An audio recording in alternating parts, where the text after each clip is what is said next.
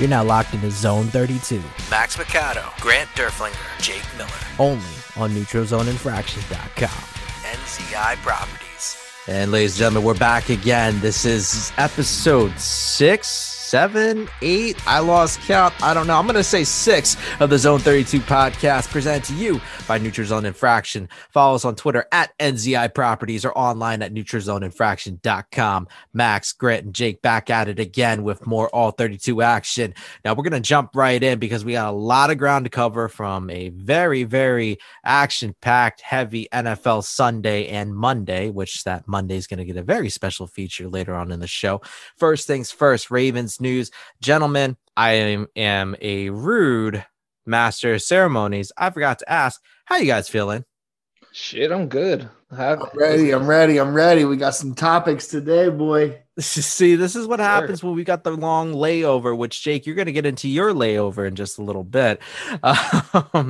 So we're going to get down to business. First off, breaking news as of Tuesday, the Ravens are signing veteran Tramon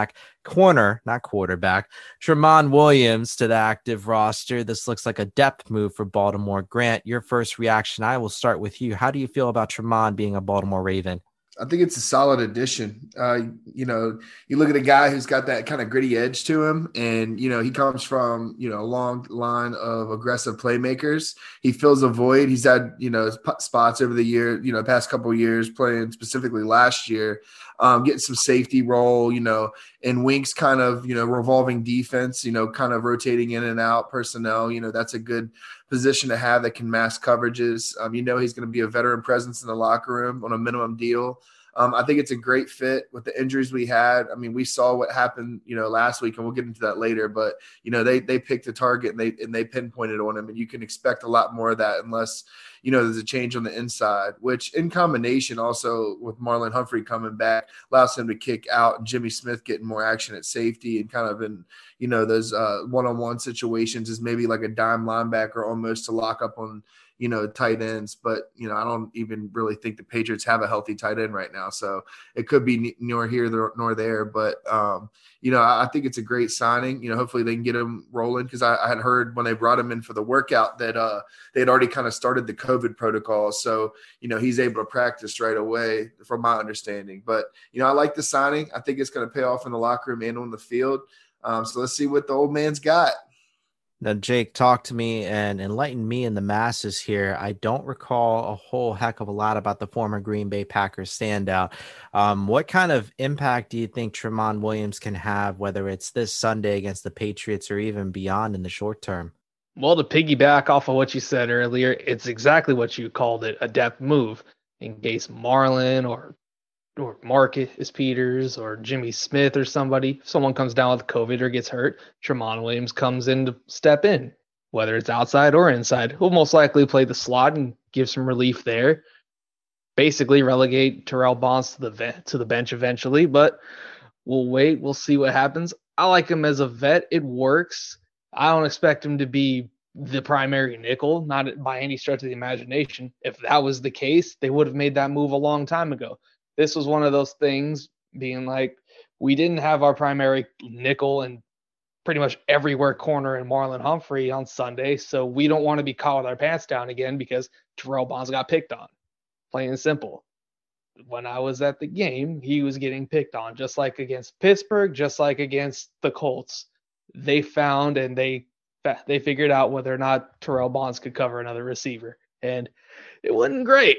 It wasn't great. I'm not going to lie. No, here's the thing. You mentioned being at the game. I'm not going to let you off the hook that easily. You got stories to tell, my friend. So as we get into our recap of the Ravens and Colts this past Sunday, a little administrative background here.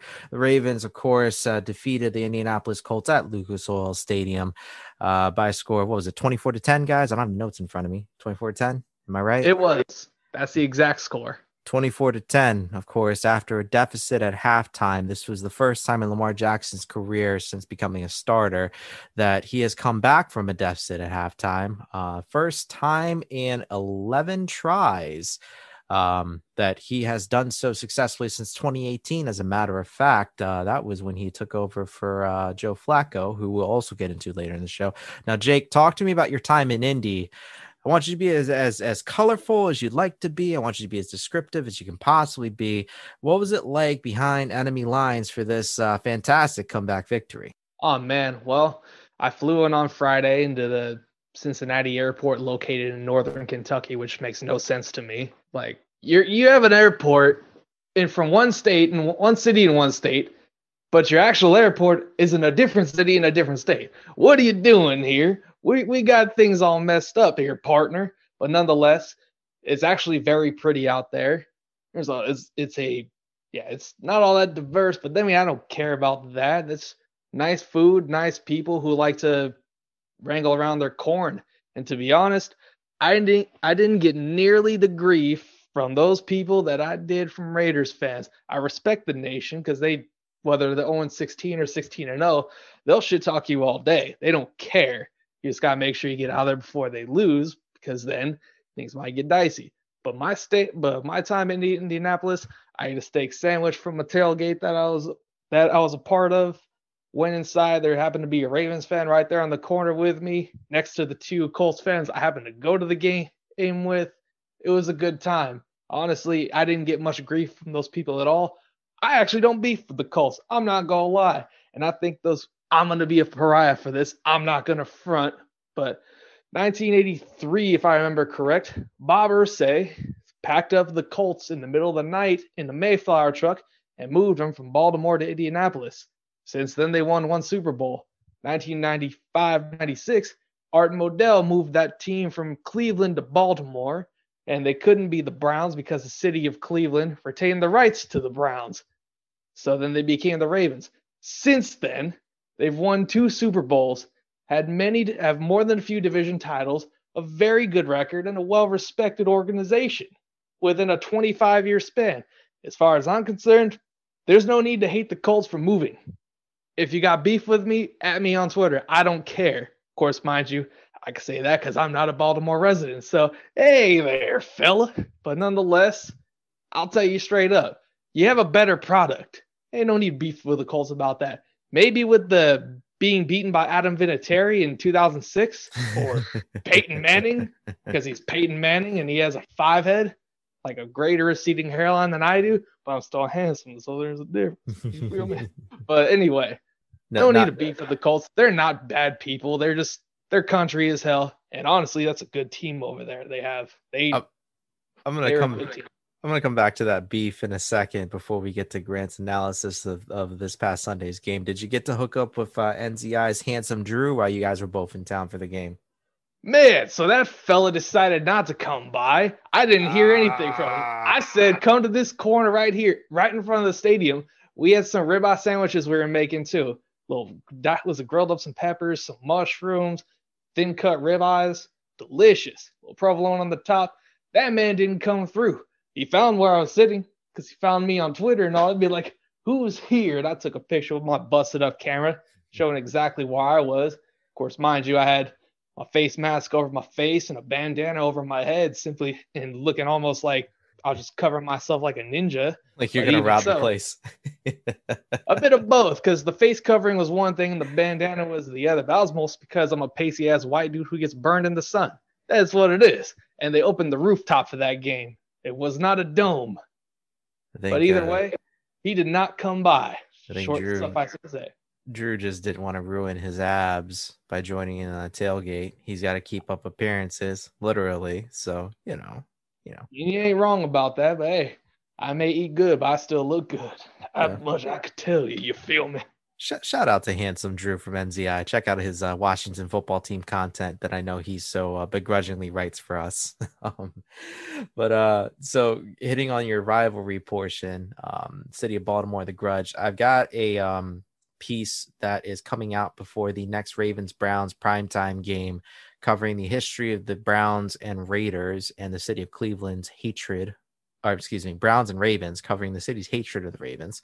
But yeah, there was really no reason for Ravens fans to hate the Colts for that 1984 Mayflower move anymore, because Ravens beat the Colts in the playoffs, Andrew Luck and all them, and the 2012 postseason en route to Ray Lewis's last ride. I think that was revenge enough. I think that should have forgiven all past sins because by then both teams got what they wanted. They each had a Super Bowl piece going into that game. Ravens walked away with their second piece of hardware following that postseason. It's done. It is what it is. There's no beef. There shouldn't be. Precisely. Yeah. And it's not like the hatred that Cleveland has for Baltimore anyway, for similar but different reasons. But we'll get into that later. We'll actually talk a little more about that article and that history once that game rolls around. Now, Grant, let's get us back on track talking about this past Sunday. A lot of milestones, a lot of things happened. Walk me through here Lamar Jackson's impressive day, and we're not talking about his stat line, but what he put together. And talk to me about the defense, more importantly. That defense stepping up, man. What do you have to say about Sunday? I think there's a lot of positives to pull out of it. The Colts are a tough team. I mentioned before, with our lineup, I didn't think that I thought we matched up well with them. And that's why even when I mentioned before without Marlon Humphrey, I wasn't too concerned, but still it's not a discredit to the Colts. It's where I think the matchups lie and within the game itself with the X's and O's. There were some positives to pull out of the game, but there was also, a lot of negatives too.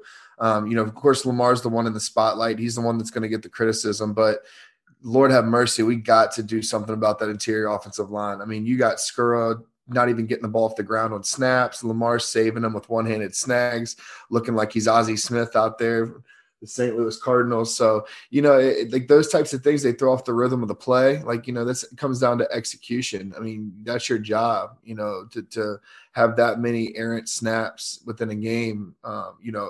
The Greg Roman's offense is a rhythm offense. Everything's based off the RPO. So, one little slight, fumble on a snap or bad snap or not a clean exchange on a handoff, that throws off the entire timing of the block scheme, the blockers on the outside, the running lane itself, it's very minimal running lanes, but they are there.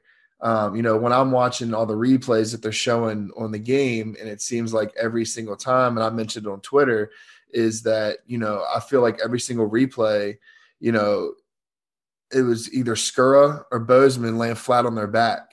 And yeah, I mean, credit the Colts line, they've got an underrated defensive line, but man, dude, you get paid too. And, that can't happen as frequent as it happened. I mean, when Lamar, we can't even get passes more than 15, 20 yards down the field because he just doesn't even have the time, even in a shotgun snap. I mean, they're in his lap as soon as the ball snapped. And it's, they're bringing, of course, when you have the luxury of that interior pass rush and you're beating somebody up on the inside, then you can start bringing that DB off the edge or that fourth and fifth rusher. You can kind of combo blitz. Those are some of the negative things I saw. Lamar, I thought he did great. He's still sticking to the middle of the field, but I just think that's a flow of the game with once again, the interior line getting blown up. But he did what he had to do. And, he managed the game. They said he couldn't come back. They said he couldn't beat good teams while he was behind. He did all that. He did it on the road to snap. They were 6-0 against us in Lucas Oil Stadium. So, he had a lot of positives, and you're not going to hear a lot about it, but because he didn't put up Madden numbers of 350 yards and 4 touchdowns and 100 rushing yards and 2 touchdowns. That seems like the only time that he gets credibility on any network, or if he makes a highlight play where he basically puts somebody's shoes tied together and they fall down. But the guy gets so much criticism, and I don't understand why, and I'll never understand why, because he's an even better person than he is a football player. And for as young as he is and the spotlight that he's in, I think that speaks volumes on him. I love how everybody stands behind him. He stands behind himself. And I think that I think we're only going to go up from here personally, marketing the injuries and everything like that. Stanley's a huge loss. We just got to make it happen. They're going to have to dial up some, combo blocks on the line, some more help, more fullback or 2 tight end, situations.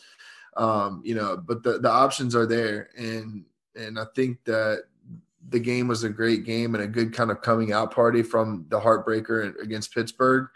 But I look for the Ravens to kind of continue on track and elevate themselves. And Lamar gained some confidence from this game, as he should have. Man, you got to stack those wins. And I'm glad you mentioned that streak too. This was the Ravens' first victory visiting Indianapolis since their inception in 96. But going from one streak to another, and again, this was a great victory and all. Now the spotlight, prime time, Sunday night football, Ravens traveling to Foxborough to take on the Patriots to play in a venue in which they'd never won in the regular season. Yet the Ravens have beat that ass plenty of times on the road in the playoffs. Now, Grant, I'm going to bring it back to you again. Talk to me about this Sunday night game. I want you to focus on a very specific angle here. And we're talking specifically about the wide receivers. And the reason why is because your boy Des Bryant is going to be active for the second week in a row, yet he didn't see a whole lot of action the first time. So 2 topics. One, is Des Bryant going to get more action, going to be worked in the rotation a bit more on Sunday night? And 2, how important is it for the wide receivers to bail out Lamar in this game if the O-line has another repeat of that first half against the Colts? I mean, you know how excited I was, just seeing him out there, even in warmups. It was like, everything that guy's been through. It's awesome to see something out of, somebody that's really changed everything about themselves, really kind of matured. And, he's just, he cares. He loves the game of football. And, that's a dangerous thing, is somebody that's talented. He's only 31 still. People, I mentioned before, people act like he's like 38 or 39. Makes no sense to me. He had a big injury, but that was 2 years ago. People have big injuries last year that are still prominent players in the NFL. I mean, medical advancements have recovery times, insane right now. But, back to the game itself, it was good to see him out there. I didn't expect much out of him. My prediction for him was 3 targets, 2 catches, and 21 yards. He didn't even get a target. He really didn't get many snaps. I think he might have got like 3 or 4 snaps, but it was just getting his feet wet, getting him back out on the field, getting the whole feeling of the game of football back. You have so many emotions when you're going through stuff like that. And I think that he's going to, I think he needs to be a part of the offense, whether it's on the field more in running situations to, be that blocker on the outside. Put him and Boykin on the same side, run a double tight end set, boom, run, something off tackle. And, you got a wall out there, even with your receiver. So, just utilizing the weapons that you have. I think he's going to continue to help that receiving room mature as well. The only thing is kind of like where does he fit in? Whose spot does he take once, Marlon comes back and now Tramon Williams is activated. But I think that he, not just being biased, but he does need to be a part of this team moving forward because of what he brings. And I think he deserves the shot. And we needed that presence on the outside. I mentioned it earlier, Lamar just kind of, predominantly is comfortable in the middle of the field just for what he's being given. But, you have that 50-50 baller one-on-one man on the outside. So when they do get in those zero coverages or those man situations where they stack the box on Lamar and you run that little RPO, throw it up to him. I mean, Dez is what Dez is, man. He's a 50-50 baller. He's going to moss you. He's going to treat it like he's a power forward and Charles Barkley to death. But I think that that's going to be important for this game coming up. I'd like to see him get on the field a little bit more, maybe make a couple catches, get in rhythm. But I see this as a Hollywood game. I don't know who they're going to try to match up. I don't see them matching up Stephon Gilmore on him if he's back, but I do see Hollywood kind of being maybe like an 8 to 10 targeter at this game because I think that we're going to establish the run, but there's always a game when the Ravens play the Patriots. There's a game within the game between, Belichick and Harbaugh. And Harbaugh's not going to take it light on. He never does against the Patriots. He might against other teams, but for some reason against the Patriots, he keeps the foot on the throat. And I think even if we establish that run, it's going to come all back to that interior line. But, I think that the receiving core is going to do well. Mark Andrews needs to get more involved to open up a little bit more in the running game too. He hasn't really looked like himself, but he hasn't really had much of the opportunity to. But like I said, of course I want to see Dez out there. I think Hollywood's going to do well. I look for good matchups. They have a good secondary. The Patriots secondary is no slouch. So I think that we kind of control our own destiny. That game, as cliche as it sounds. That is not a cliche at all. And if anything, that actually sounds like the best bet, because I believe Caesar's Sportsbook has the Ravens, or will have the Ravens, listed as the overwhelming favorites, especially in light of Monday Night Football and the way the Patriots almost folded to the Jets, which we'll get into a little bit later. Now, Jake, let's key in on that a little bit and how that's going to influence Sunday Night Football. Don't know how much you were able to catch on Monday night, but the simple fact that Joe Flacco had a throwback of a night, which again, we'll discuss later, against the Bill Belichick led defense, because it is still Bill's defense. Let's not get that twisted. The Patriots, is their defense really that bad? Was Joe that good? I mean, what was the deal there? And more to the point, is this going to be a game where Greg Roman's going to do the opposite of what I want, which is for him to run the football? But will he find success with the passing game? Talk to me about those two factors, mainly the Patriots secondary. For me personally, if I'm calling the game, I avoid the outside at all costs. That's the strength of their defense. You saw Patrick Chung opted out of the season due to COVID. Dante Hightower opted out of the season due to COVID. Several other players did the same thing. And their secondary, specifically their corners, and then Devin McCourty, that is the strength of their team. Avoid that strength. If you're going to target him, maybe you go tight end over the middle. But even then, you saw what the Bills did to them a couple of weeks ago. They pounded the rock. Zach Moss got after him for 14 carries for 81 yards and a couple touches. You pound them into oblivion. This is a game for the offensive line to get right, because that defensive line isn't great. They might be able to stuff the run. They're not great at generating pressure without blitzing. So all things considered, pound the rock, bludgeon them, take the game 20-3. That's fine by me. But I think I wouldn't count out the Belichick-led Patriots, because the man's seen over 40 years of football. He's seen every kind of offense there is to see. He has a plan for just about everybody. It's a matter of those players making those plays. But all things considered, I ain't sleeping on Belichick. Think about it. This is like over a month ago, but flashback to week 4. If you weren't stuck with Jarrett Stidham at quarterback or Ryan Hoyer against the Kansas City Chiefs, there's a chance they beat the Chiefs in Foxborough, because they had a plan for Patrick Mahomes. And quite frankly, he didn't play all that well. Neither did that offense, really. But of course, you got stuck playing one-handed because you're stuck with freaking Stidham and Hoyer having to throw the ball. So then you throw 2 pick sixes, if I remember right. I know one was to Tyrann Mathieu, and that basically swung the game and broke the doors open. So all things considered, you can't sleep on them. But that being said, if you don't turn the ball over, this shouldn't be a game to sweat out. This should be a pretty convincing win, and the offensive line and the running game gets back on track. But that's just my take on it.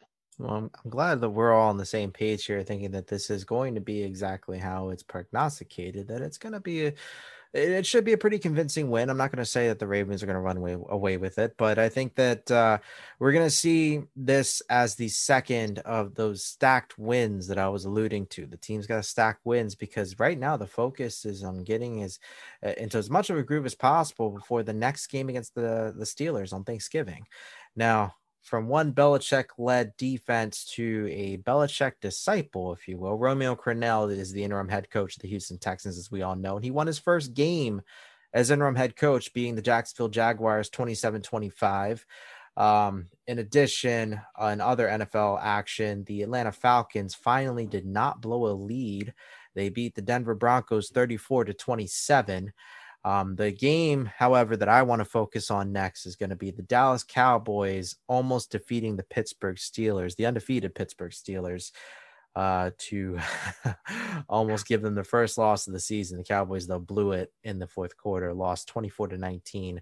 Grant, I want to start with you. Your reaction to this game. Are the Steelers really as good as the record says? And again, before I get into that, real quick note, this now marks, I believe, the 14th consecutive season in which Mike Tomlin will record a non-losing record, which, great coach, but as a coach of the Steelers, brings me much shame. But Grant, back to you. What are your thoughts on the Steelers? Look, man, 8-0 is 8-0, but they could easily be, 3-5. They got outplayed that game. Garrett Gilbert balled out on them. they got saved on some ticky-tack situations. That 3rd and 10 that brought 4th down because Jalen Smith's hand so much as hits the helmet. Yeah, I guess it's a rule or whatever. It's a stupid rule. You don't call that penalty in that situation and then not call it on the very next drive when Gilbert gets smacked in the face. So if you're going to call it one way, call it the other. And that was a big situation. Would have given them 15 yards on that drive and put them in more prime position to make a play at the end zone. But, the Steelers are, who they are. I mean, one of my buddies the other day on Twitter put up, it was like a chart profile of, penalty differential for the teams that benefit the most on penalties. And the Steelers were the number 1 team by far that benefit the most in penalty situations versus any other team. I would have thought the Seahawks or the Chiefs personally, but, we can't forget that, they're a good storyline, right now. Big Ben's back, doing what they're doing, but I don't think they're anywhere close to being an 8-0 team. If I look at the 8-0 teams in the past couple of years, the teams that had made it that far, they're light years ahead of what the Steelers are. And they're just they've been a very fortunate team this year, I'll say. We should have dusted them, and Ravens, but Ravens should have dusted them. Those 4 turnovers, big one in the red zone, those things, they come back to haunt you. And then you still have a chance to win the game in a last possession playing like that. They dominated the entire game. Steelers have not had a game yet that I've seen personally where they have absolutely dominated the game, except for maybe the Titans game.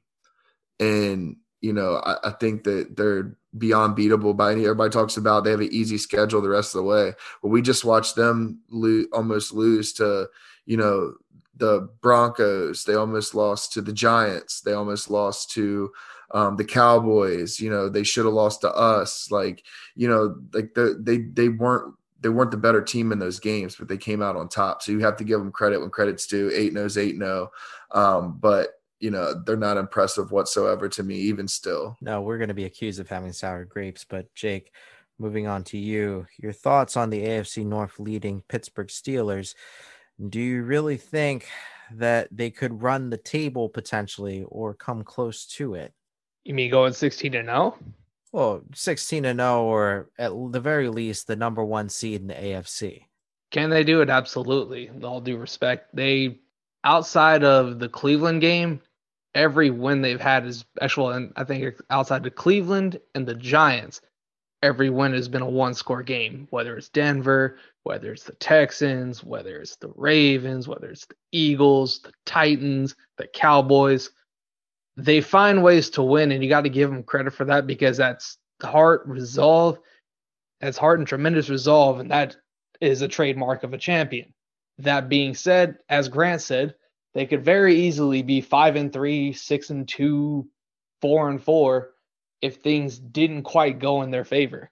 And it was funny to watch 2 weeks in a row the game come down to the same exact thing, which is a throw to the end zone. Back to back. It happened with us and Lamar, happened to last week with Garrett Gilbert. So all things considered, you got to give them their credit. As Bill Parcells says, your record is, you are what your record says you are. And they're 8-0. I'll throw this question out because I feel like it. Who is better, this Steelers team or the Patriots team from last year to start out 8-0 before we waxed them? Oh, for sure. It was last year's Patriots team, and that's why last year was such a big deal. All right. Well, to that point, something to consider about the Steelers. It's not a given that they go as a number 1 seed, because throughout the history of Mike Tomlin coaching that team, they have found ways to blow it against the bottom feeders of the AFC. That team gets up to play against the cream of the crop, so they'll play you tooth and nail, whether it's the Saints, whether it, like in 2018, whether it's the Patriots when they got their first win against them, like in Pittsburgh. Keep in mind that same year, week 14, they did lose to the Raiders at the Coliseum. I mean, that's been kind of an accursed place for them anyway, but the Raiders are really bad that season. So they find ways to lose to bad teams. It happens. That's also the trademark of a Mike Tomlin coach team. He's a great coach.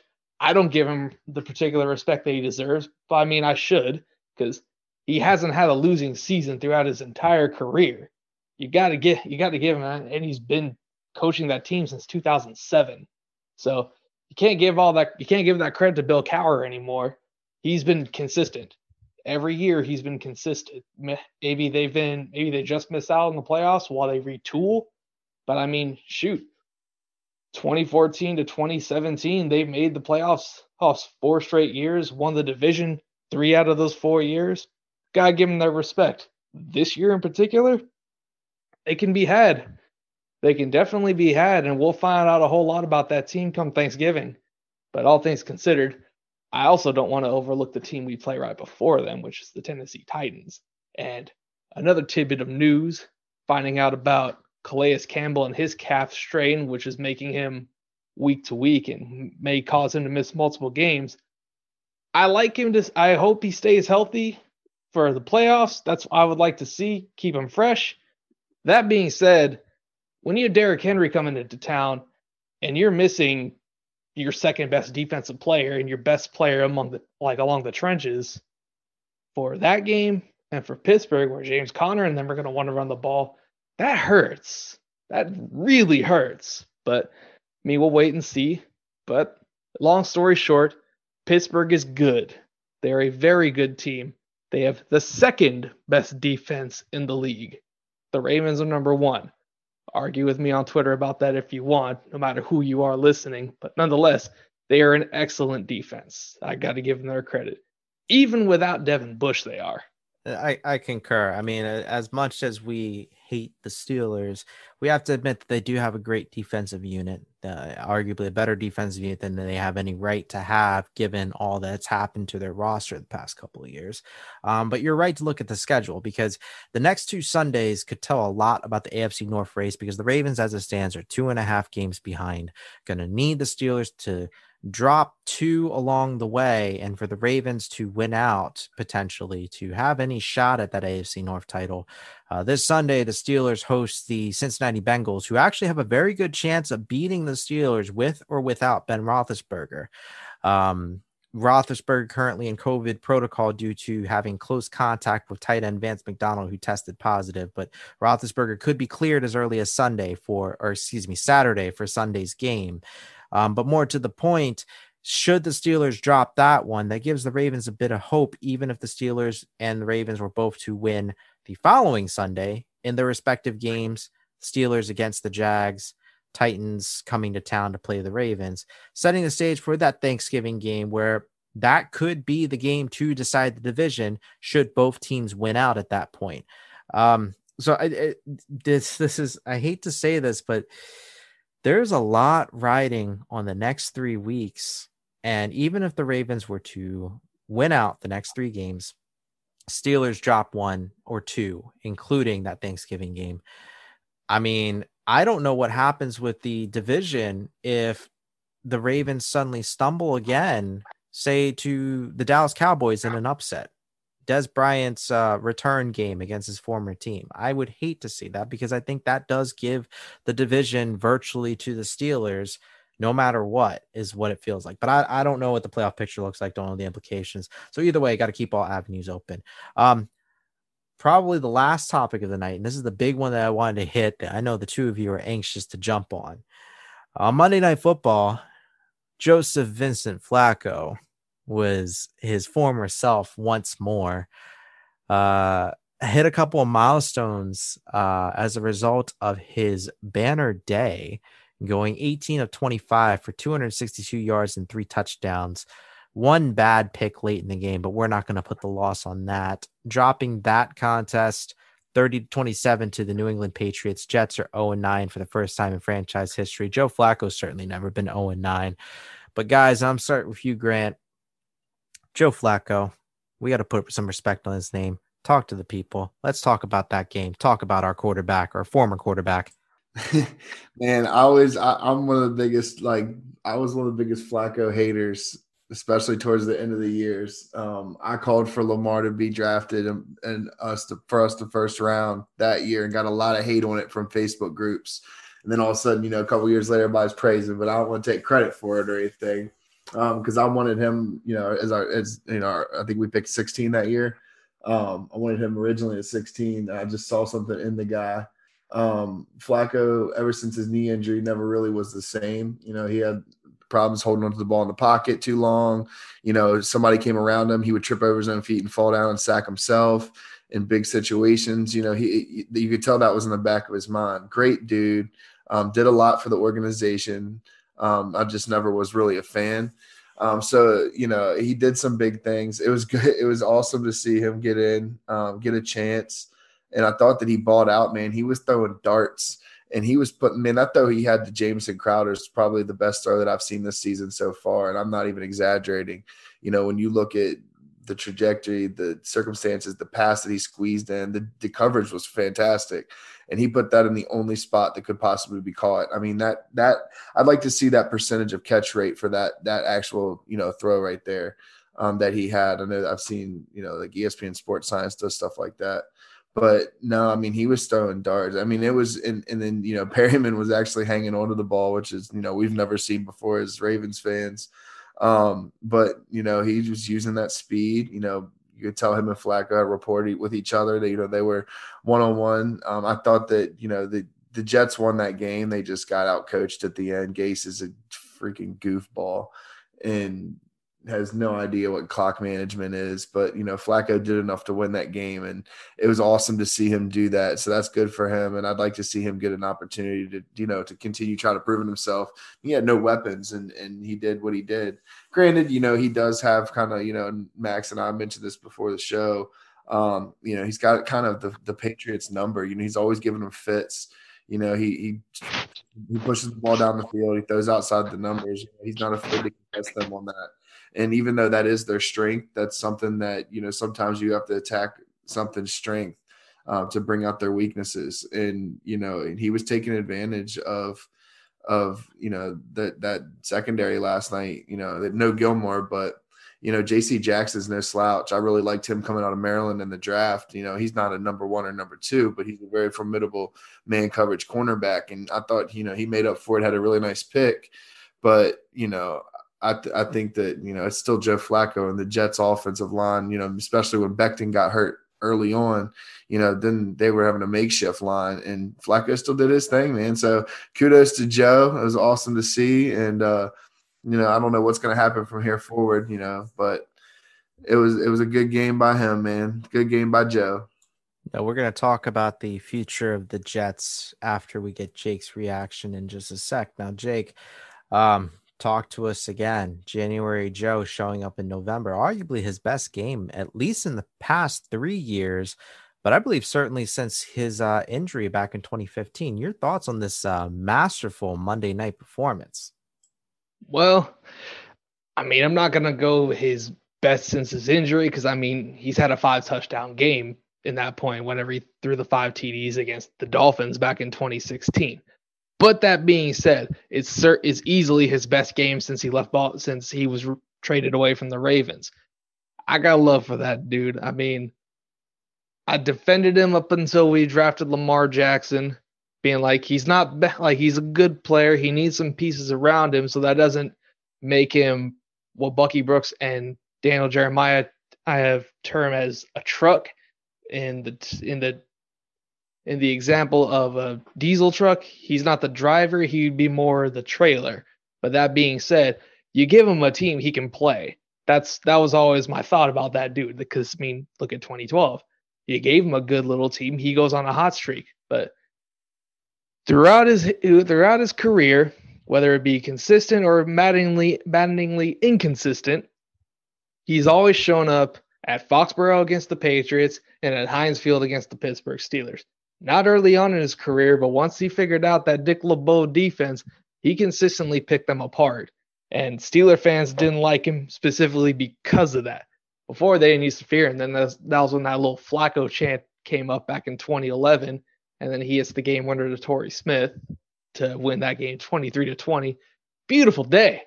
That was the first time I recall we swept the Pittsburgh Steelers under the John Harbaugh era. But all things considered, I've always got love for that dude. He's the best quarterback in Ravens history. Maybe Lamar Jackson changes that. But that being said, actually, he probably will. That's not saying much, though.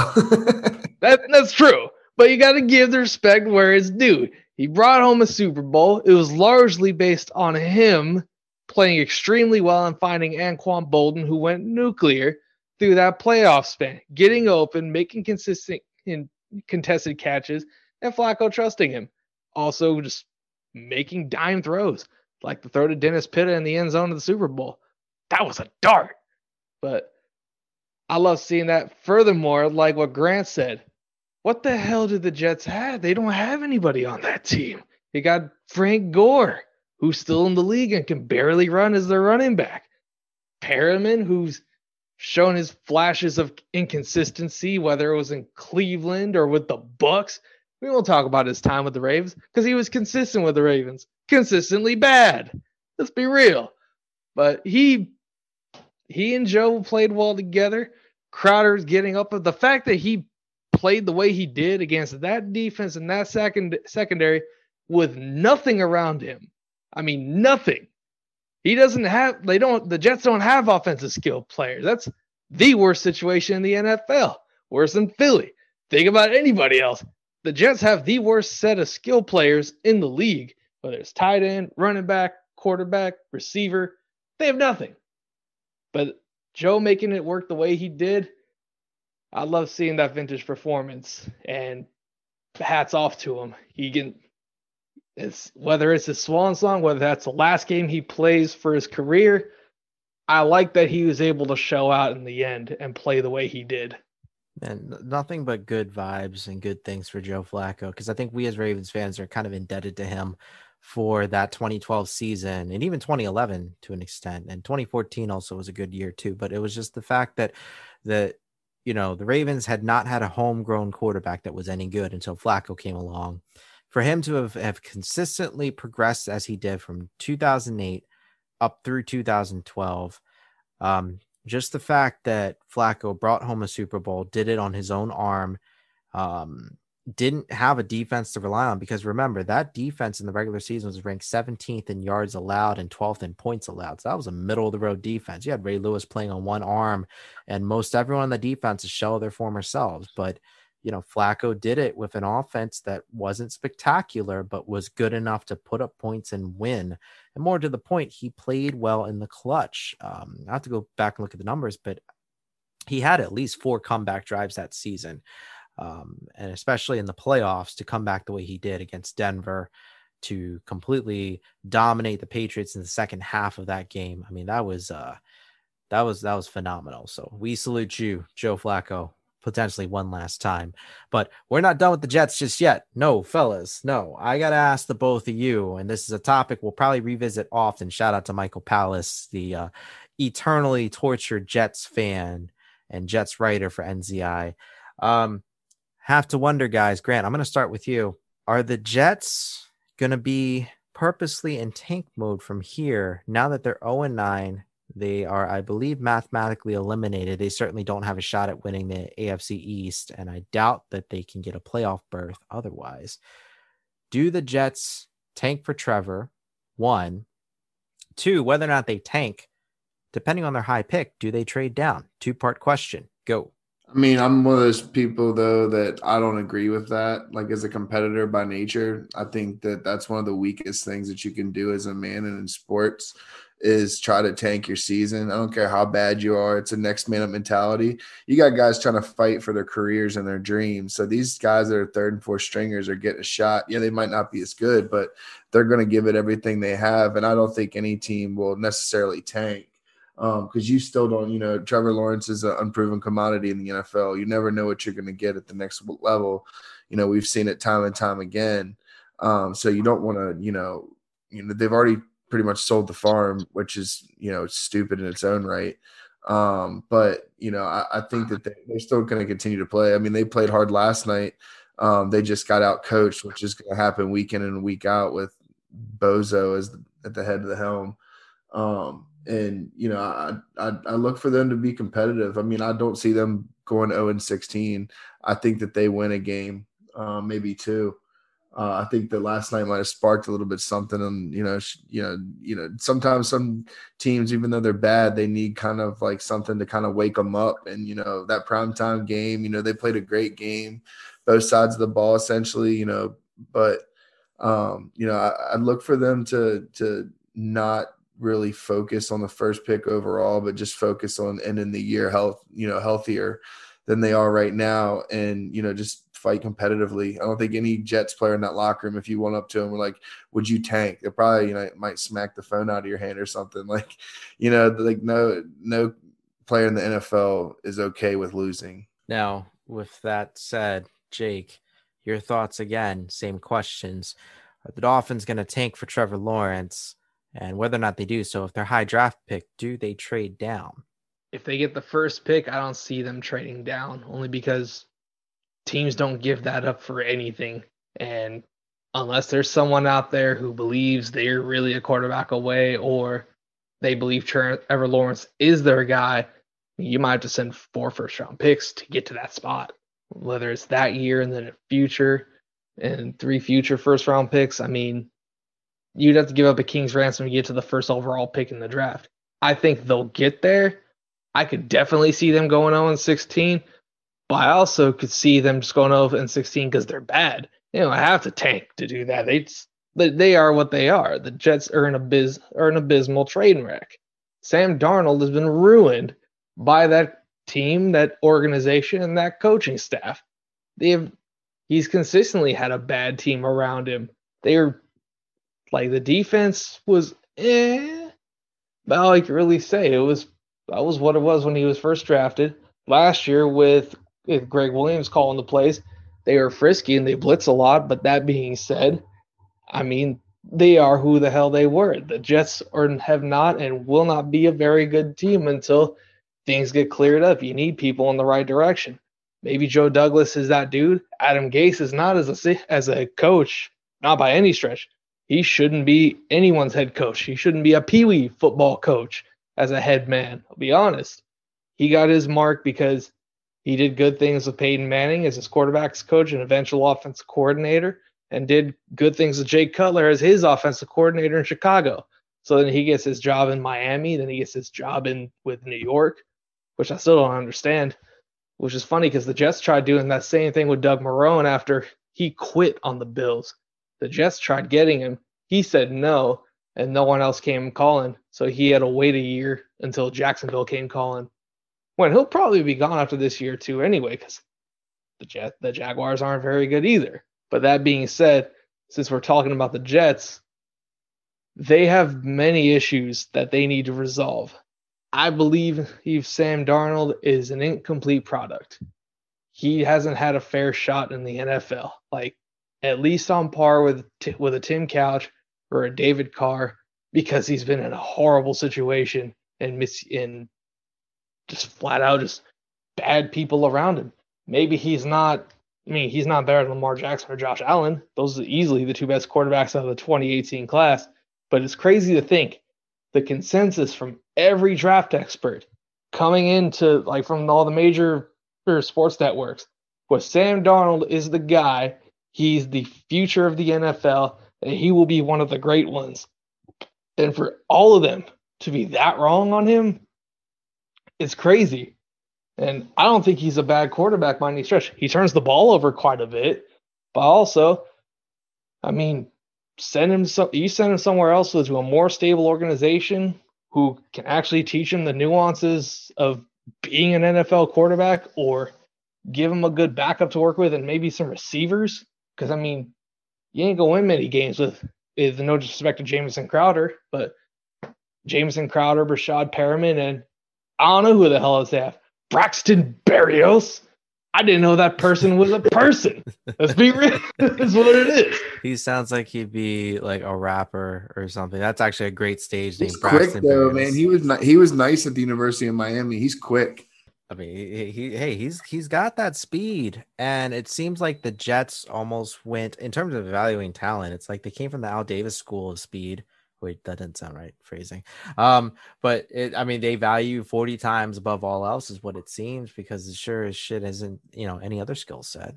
But guys, I think that gives me an idea for, I think, a future off-season segment, or segments plural, a series of segments, just talking about how we would rebuild certain teams. And the Jets have to be number one on our list, because you've got you've got a terrible head coach there who, if he's not fired, I don't know what they're doing, but you got a dumpster fire organization. I feel bad for Joe Douglas because as a former Ravens personnel guy, I mean, he's got this crap hand he's got to deal with. It is what it is, but more on that They probably this called him offseason. last night asleep on TV. Did you see that video? I did not see that It was video. on TV and somebody recorded it and put it on Twitter. And this dude was asleep during the game. They were like, I guess this is what happens when you're an 0-8 team. I mean, and I hate to say it, I would too. Even if they were paying me to put that team together, and you've got this head coach who isn't doing shit with any of that personnel. Yeah, that was their one exciting game, though. Hey, I mean, if there was ever a game to fall asleep to, let it be one that would eventually disappoint you, right? Come on. So, but yeah, we'll talk more Jets in the offseason, most likely. We'll probably talk about the development of Sam Darnold, and that'll be interesting if they end up unloading Darnold anyway. But that's going to do it for us for this episode 6 of the Zone 32 podcast. That had a very productive show, making up for the absence of shows for quite some time. So we apologize to our loyal listeners. We'll be more consistent in the future. In the meantime, until next time, this has been your All 32 podcast, Zone 32, presented by Neutral Zone Infraction. Follow us on Twitter at NZI Properties and online at neutralzoneinfraction.com. I'm Max. He's Jake. He's Grant. Good night. See ya! Max, Grant, Jake. Zone 32, only on neutralzoneinfraction.com. NZI Properties.